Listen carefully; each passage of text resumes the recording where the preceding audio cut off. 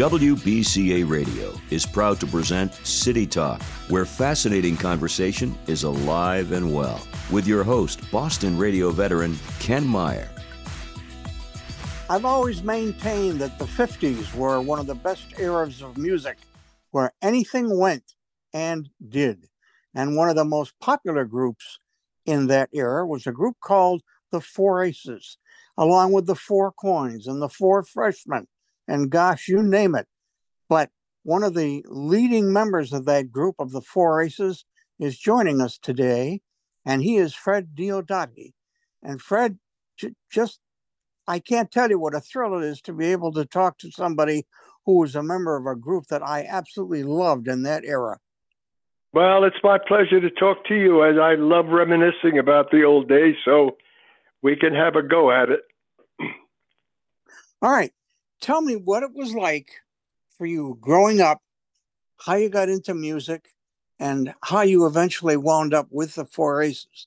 I know that's a long question, but take your time. Yeah. Well, I came out of South Philadelphia, born and raised there, and went to South Philadelphia High School that at that time was producing a lot of singers. Al Martino, Bobby Rydell, Frankie Avalon, Fabian, Chubby Checker, Buddy Greco, all attended my high school, South Philadelphia High School. And they were idols of mine in a way. I mean, I knew they were such talented young guys, and I said, well, let me give a shot at it. And when the first lead singer of the Four Aces, Al Alberts, left in 1957, I took his place. And for 63 years, I was the lead singer with the Four Aces. And it was certainly something I never expected it to ever happen to me, to be able to travel with a singing group like the Four Aces, who, by the way, were my favorite singing group, along with the Four Lads and the Four Freshmen and all the folks at Four Coins. It was a good era for singing groups at that time. There was four of everything. Yeah. And they also did cover records. They would do other people's hits. Oh, sure, absolutely. There were in the 50s. There were so many hit records that you just had to record what was out there, what was tops at that time on the charts, and we tried everything. In fact, after a period when the popular love songs that primarily the Aces were singing, when that started to wane just a bit, we even went to Nashville, Tennessee, and recorded some, well, it wasn't exactly country and western, but it was a novelty tunes. And we even tried that. So we did a lot of recording of a lot of other people's songs too. But naturally, the Four Aces are proudest of the songs that we were fortunate enough to record. And without trying to be too humble, some of those songs were so beautiful. It's a good thing we got there first, because whoever got there first would have had the hit. For example, our favorite, I would think, was Love is a Many Splendid Thing. And I can't imagine singing it poorly. It's such a beautifully written tune. Love is a Many Splendid Thing, Three Coins in the Fountain. Yep. Yeah. Written on the Wind. Written on, yeah. Which won for Bob Stack. No, for Dorothy Malone, the Academy Award. That was a heck of a good movie. Tell Me Why. Sin. Everything. Stranger in Paradise. Yes. My gosh. Yep. Yeah. Oh my God. They were all good hits. And then it also, it introduced all of us. I mean, my former partners, I mean, they were out of Chester, Pennsylvania, and never dreamed. I've talked to them so many times. Never dreamed that we'd be traveling all over the world. My God! And you go into Japan. That first time we landed in Tokyo, that's tremendous reception. It made me realize. It made all of us realize how important music is internationally. You never thought about it, but you got there, and people who could hardly speak English, the Japanese I'm talking about, or Thailand, wherever we worked, understood the words to our song. It was unbelievable. In fact, on many occasions, we would be singing its tune, and the people in Japan would break in and sing along with us. It was amazing. It was an amazing experience. Tell me about, I mean, when you talk about the 50s, there are so many people that you think about, like the McGuire sisters, who was with Arthur Godfrey and Pat Boone. And did you have contact with any of those people? Well, we did a PBS special with the McGuire sisters, and that special we did with Pat Boone on, we did a tour with the Four Freshmen, the Four Lads, the Quartets, and the Four Aces. And the tour was called the Fabulous Fours. And we opened that show. We toured on a bus. We opened that show at the Kennedy Center in Washington.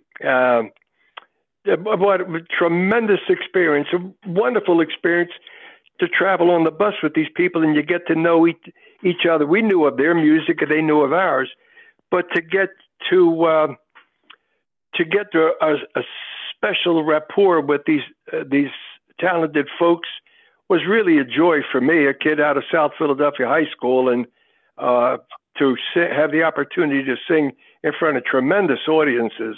And that particular tour, the Fabulous Fours, went extremely well. It was a joy to do, and it was very well received.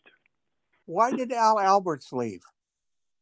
Al Alberts left in '57. Al was the originator of the group. He was really the real pusher of the group. He worked from morning to night, that guy to better the Aces. And he left in '57. He always had a desire, though he got along with the guys and everything, he just had a desire to want to do a solo to see how far he could go as a solo artist.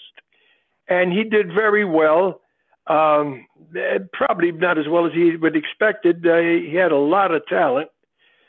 So he said, I want to do something else. He was tired of traveling anyway and wanted to stay home. So he developed a television show in which he featured talented young artists. And when I say young, it could have been from 8 to 20, I would say. And he featured and helped a lot of artists, one of them being Andrea McArdle, who did Annie. He was he was tremendously instrumental in her success. All right. Just talk about that general era and the people like a Bobby Rydell and a Frankie Avalon. I mean, I saw these guys perform in maybe the late 70s or early 80s, and they were still good. We did a Korean tour with Bobby Rydell. And Bobby, God rest his soul, I think he has passed away. Yep. He was a terrific guy, but a South Philadelphia kid through and through. He would actually put in a contract or verbally or written that if the Philadelphia Flyers were playing hockey on this particular Sunday, he had to get out early. They had to get him an early flight so he could get home to watch the games. And matter of fact, I did the same thing too. But I'm an Eagles fan, so I would want to try to get out to get season. I had my season tickets. My son, my father, and I would go to see the Eagles play. But Bobby was a tremendous talent. He did a TV skit with Red Skelton in which he imitated Red Skelton. And a very, very, very talented artist. He was a heck of a drummer and a funny guy, a very funny guy. And Frankie Avalon, I knew from high school, even though I was older than he. I knew Frankie pretty well. And Joey Bishop was from our high school, and never met Joey. Buddy Greco, of course, I knew Buddy. And I'll tell you a funny story. I played football in high school, and so I went back to see my former high school teachers, and they said, Fred, we want you to give a talk to the gym class. Tell them about how you became successful and what you had to do and how you gave up staying at home and starting to travel on the road. And so I gave them a little speech, and I said, stay in school, it's important. About 10 years later, or less than that, we're appearing in a nightclub, and after the first show, we go outside to take a break. It was in Wildwood, New Jersey. It was a warm night. And all of a sudden, this fella comes rocking around the corner, and I thought it was Harry Belafonte. And the conductor introduced us and said, fellas, this is Chubby Checkers. And he said, Chubby, this is Dave Mahoney, who sang tenor with the group. This fellow is Lou Silvestri, who sang the bass. This is Sod Vaccaro, who sang the baritone. And this is, and he said, this is Fred Diodati, Chubby said. I said, my God, how do you know my name? He said, do you remember the speech that you gave to the gym class? He said, I was in that gym class. And all of a sudden, I felt old. How did they accept your music? Because their music was different than yours. Theirs was rock and roll. Who are you talking about? Bobby Rydell and Frankie Avalon and Chubby Checker? Yep. How did they? They accepted it very, very well. No, it was never any problem. Of course, the music was quite different. But sometimes you sing a song and you think you've done it well, and then you hear somebody else singing it. For example, I wish we had recorded Sweet Caroline, which wasn't our type of tune. I think we would have done a heck of a job. Certainly not better than Neil Diamond, of course not. But certain songs you wish you had recorded. You wish you had the opportunity to record. And we did that. We heard the Four Coins sing a song called, oh my God, is it Shangri-La? I can't think of the song right now. Oh, The World Outside, The Warsaw Concerto. And we copied, we didn't copy, we did our own arrangement because it was so well done by the Four Coins. We said, let's give it a try. Maybe we could both have hits on it. We did, but they had the bigger hit, and they should have. They did a great job. Terrific. Did you guys ever perform in the Catskills by any chance? Oh my God! We performed everywhere in the Catskills, everywhere. That's how I met my friend Mel Simon. We met him in the Catskills, and we worked at Brickman's, we worked at Brown's, we worked at. There's not a place that I could think of that we didn't work. There may be one or two, but I can't remember. We worked every one, and we enjoyed those days. It was terrific working there. We worked with so many of the comics who were very, very popular at the time, Jack Carter and Henny Youngman, just Alan King. We worked with Alan King several times. It was a joy to work the Catskills at that time. And it's so sorry to see that they don't have the shows that they used to have, although our singing days are kind of over now. My partner developed the COVID problem about 3 or 4 years ago, and was in the hospital for almost a year, about 8 months. And we had a rehearsal to try to sing again, and it was difficult for all of us to sing because we had laid off so long.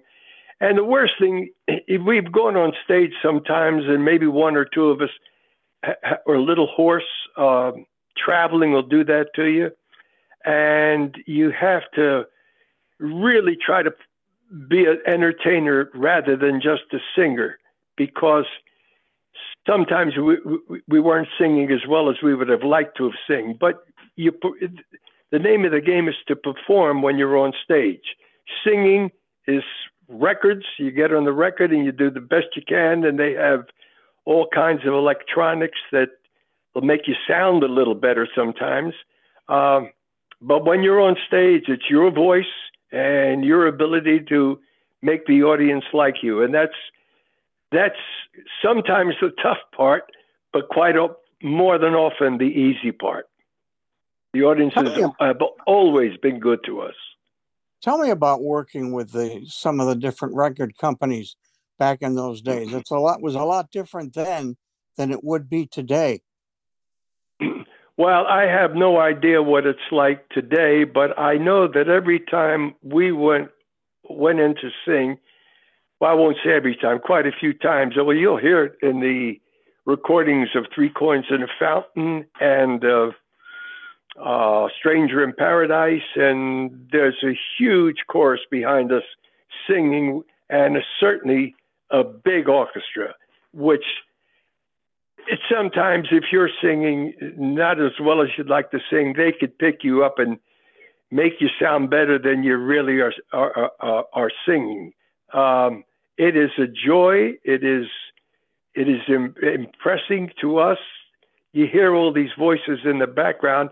It wasn't difficult to do. The only difficult part was when you had to record an album, and we had to learn 12 songs.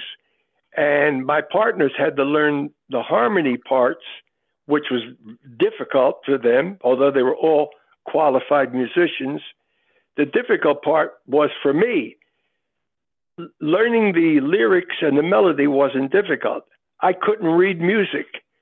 So if it weren't for them, I would have never got by. So I had to try to learn to read music as I went along.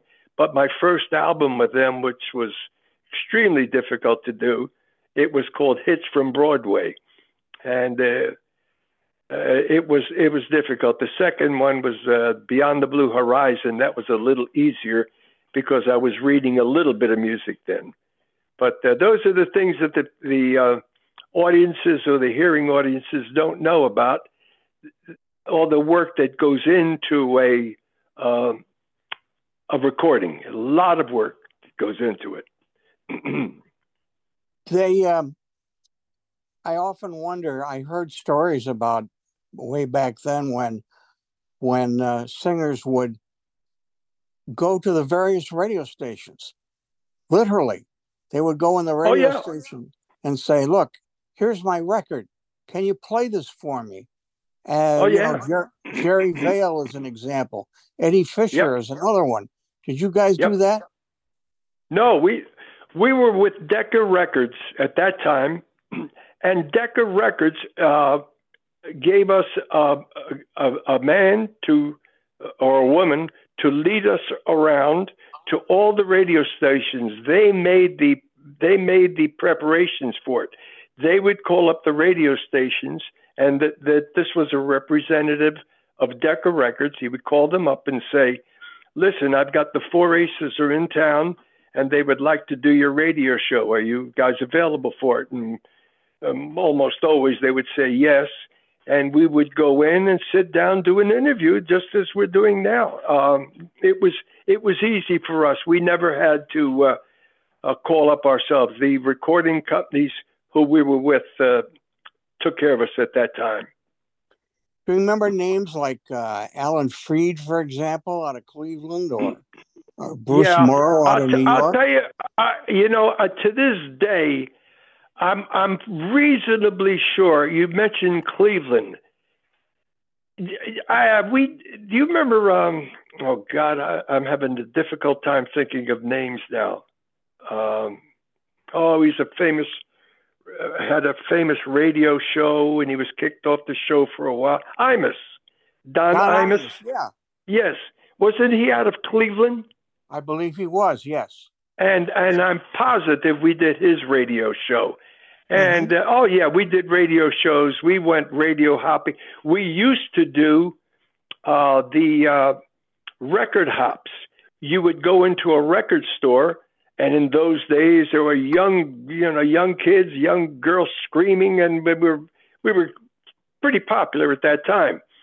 But as the years went on, there were less and less people attending the radio shows because their music was changing. It became more of the Bobby Rydells, the Frankie Avalons, the Fabians, and our popularity with that young crowd became less.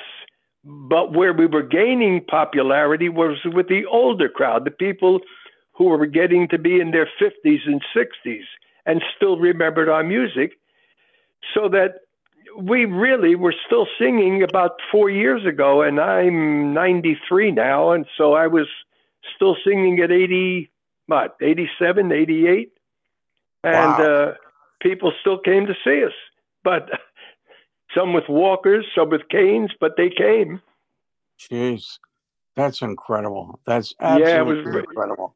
Yeah, it was incredible. It was incredible to us. In fact, one time we were appearing, I believe it was in Milwaukee, and I had my tuxedo on except my jacket, and I look outside to see the people coming in.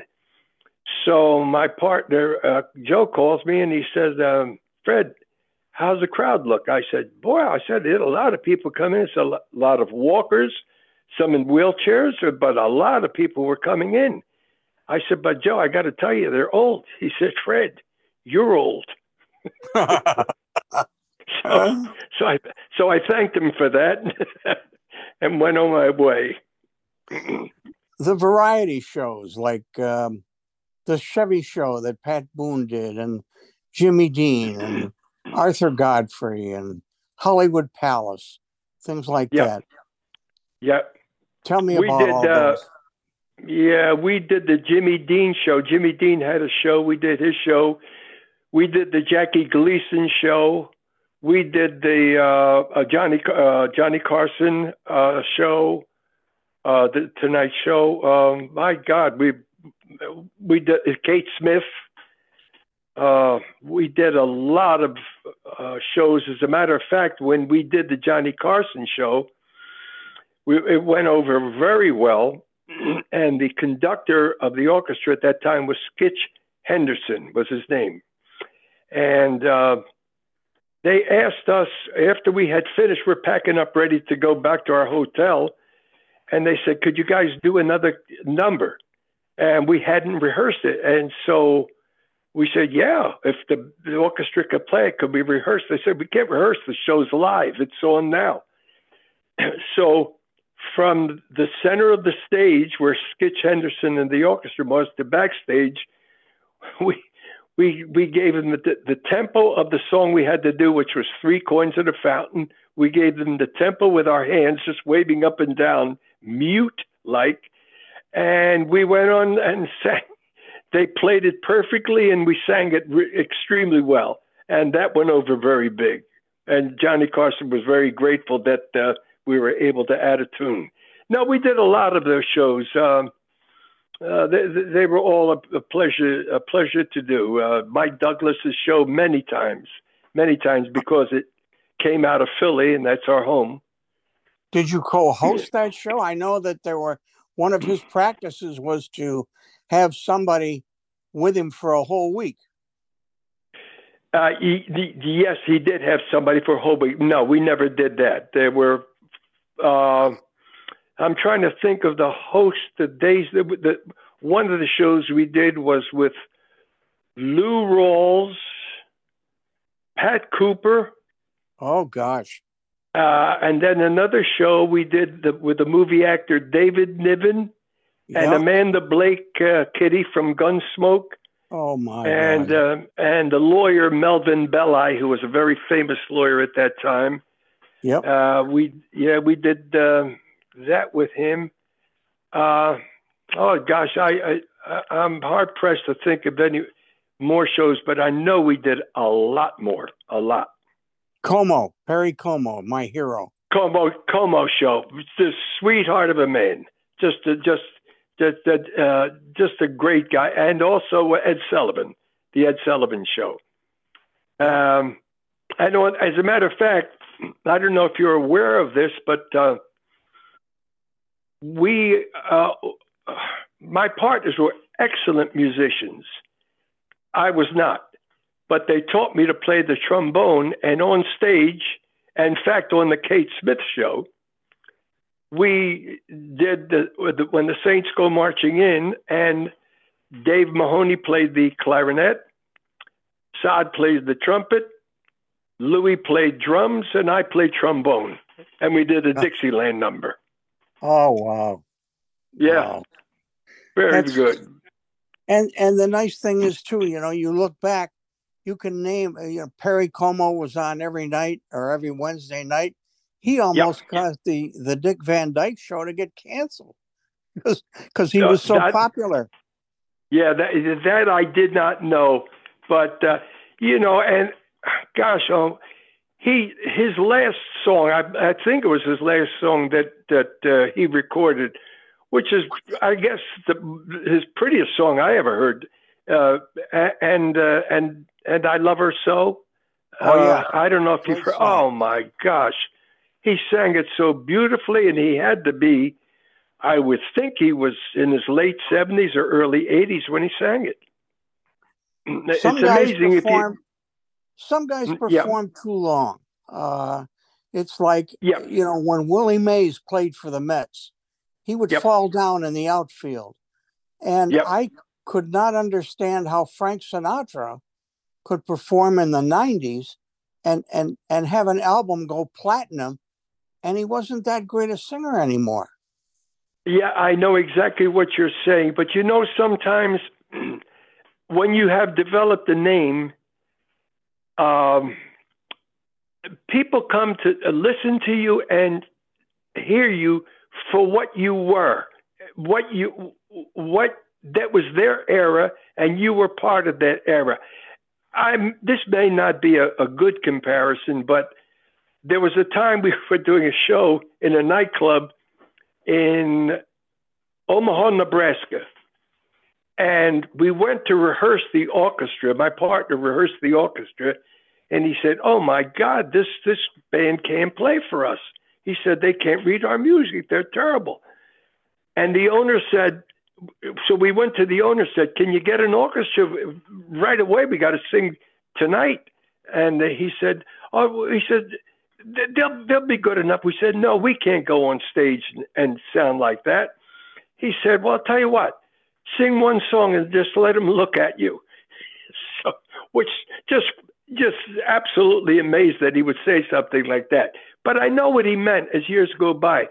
If you go see Bob Hope, it isn't that Bob Hope is as sharp when he was in his 80s or 90s. It isn't that he's as sharp as he was. It's the memories he brings back to me. It's that I can relate to him in the 50s and the 40s when he was entertaining troops. It was Bob Hope. I saw his movies. I just wanted to see Bob Hope. And if the jokes weren't that funny, it didn't make any difference to me. And I think that's what the nightclub owners say. "You guys are pretty popular. Just let them see you." Well, it goes beyond that, but that was his view of the situation. Now, that's interesting because I saw Bob Hope in the 70s, and he was still funny. He was still very, very funny. Yep. He because you saw when he did his TV show, and a lot of his jokes he would read, and which is understandable. Listen, in the latter years, I had to, when I guess the mid 80s, I had to put the sheets down in front of me because I did the talking on stage, and I would remember what I'd have to see what the next tune was sometimes, not all the time, but I would have to look and then introduce the song appropriately but it may be a little nervous. It's something I didn't have to do at the beginning or the middle of my career, but near the end, the words to the song we never forgot. I don't think any one of us ever forgot the words to songs that I can think of. You know, I love Three Coins in the Fountain. I don't know who that lady was that did the recitation at the beginning. You know, make it mine, make it mine. God, she had a great voice. I don't know who she was, but I love that voice.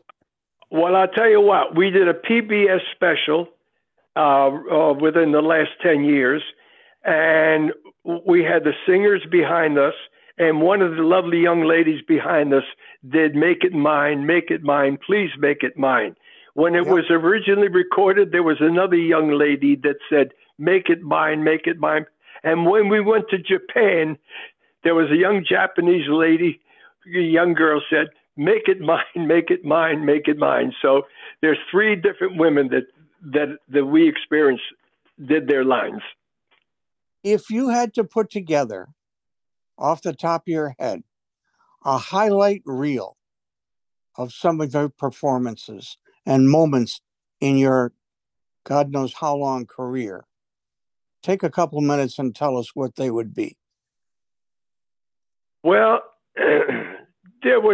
I had some personal moments. So when we appeared in South Philadelphia at a place called Palumbo's, we had a lot of the old guys I knew from around the corner. They weren't entertainers. They were doctors, truck drivers, and everything. And we sang for them. They had the special night there. But I remember singing with, you're going to laugh at this.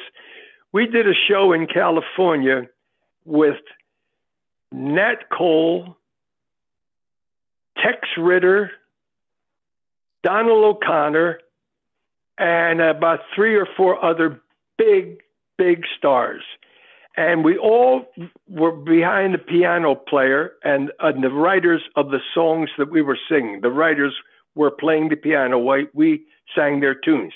Nat Cole would sing a song with whoever was playing the piano for him. I can't recall now.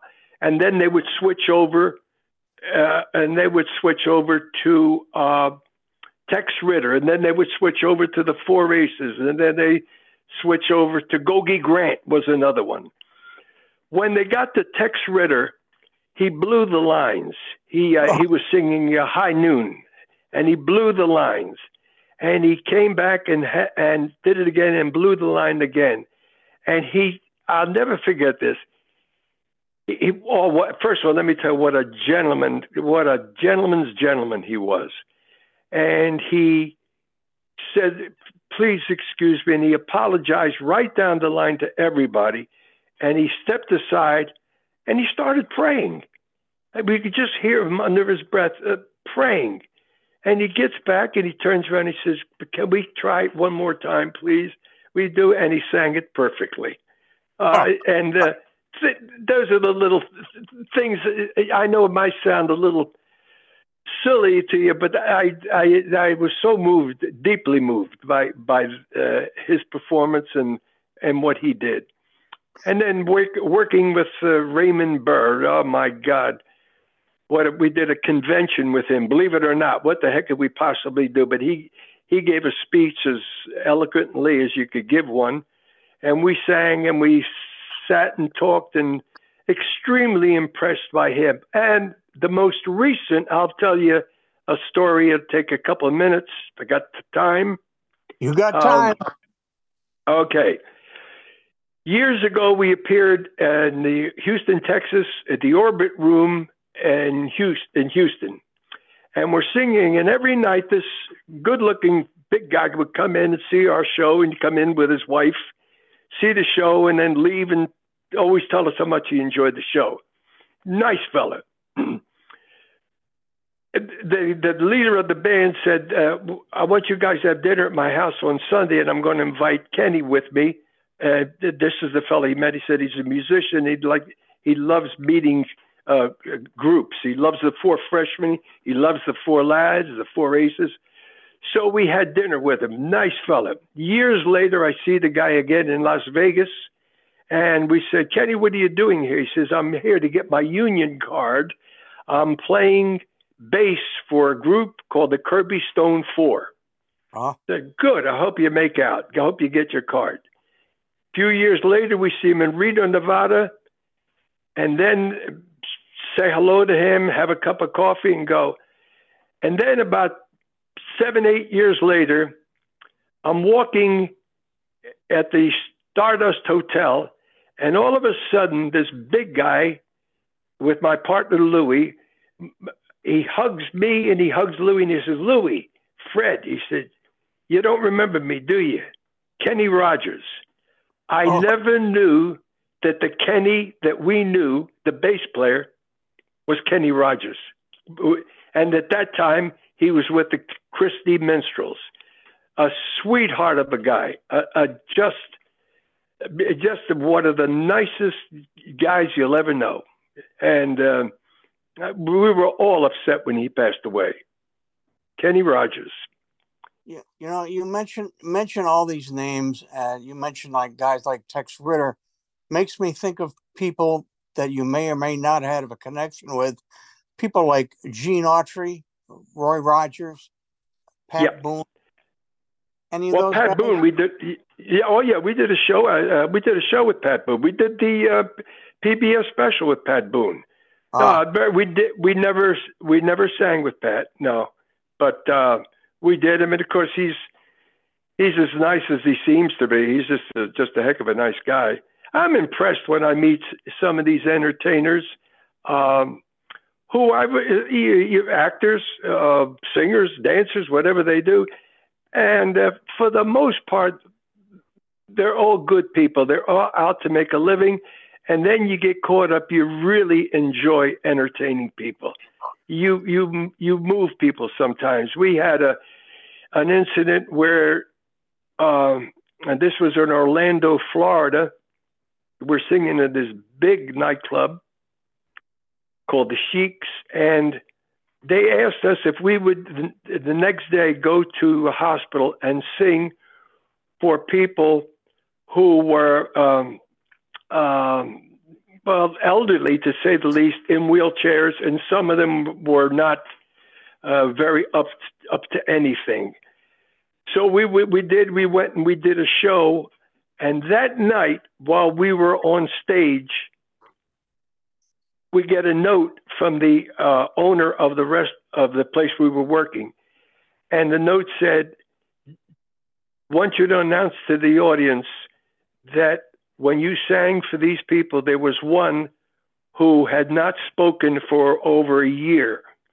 And when we asked the audience to sing with us, if they knew the words to Dream When You're Feeling Blue, that song, she started to sing it. She hadn't sung for at least a year.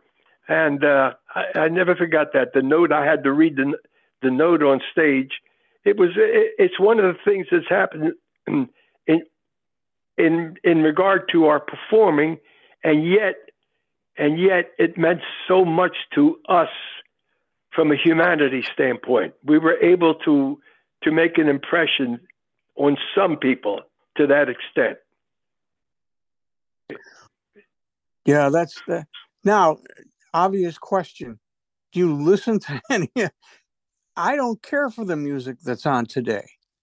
I listen to XM radio, the 40s, the 50s, the 60s. What kind of entertainment do you listen to, or do you do for yourself? No, I really don't. I'll tell you what I listen to. I listen to the old songs, the 50s, the 40s, as a matter of fact. I love to listen to the old crooners. Years ago, they used, on the radio, they would have the Battle of the Crooners, and they would play Dick Haymes and Frank Sinatra and Vaughn Monroe. Must be mentioning names that your audience may not remember, but Andy Russell, and they would be the Battle of the Crooners, and you would call the radio station and say, I vote for Frank Sinatra. I still go for that type of music, and I seem to be enjoying Perry Como more than ever. I appreciate him so much. First of all, a nice person. And secondly, what a magnificent voice he had. And he wasn't what I would call the show business type. He was just a genuine nice fella. And that's so nice when you meet these people who are so big and haven't lost their humility. It's enjoyable. He was one of my heroes. I got to see him perform in Worcester, as a matter of fact, several years ago. And it's funny now because I listen to XM and they're playing Christmas music, and one of the songs that they play that my mother always loved, and it makes me think of her, was Ave Maria. Oh yes. He sang it so beautifully. Did you ever hear him sing the Lord's Prayer? Yes, I have a recording of it. Oh boy. Yeah, I have a recording of it. Yeah. I had a 45 record that on one side was Ave Maria and the other side was the Lord's Prayer.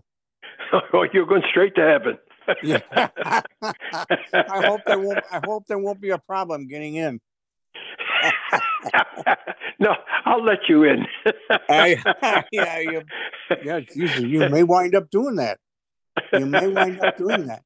But it's I don't know. There's just something special about that era and that time that it's just not around anymore. And it's kind of sad because the young people today don't know what it was like back then. Yeah, and I tried to, I have 8 grandchildren. I tried to interject to some of our music. Oh, yeah, that's pretty.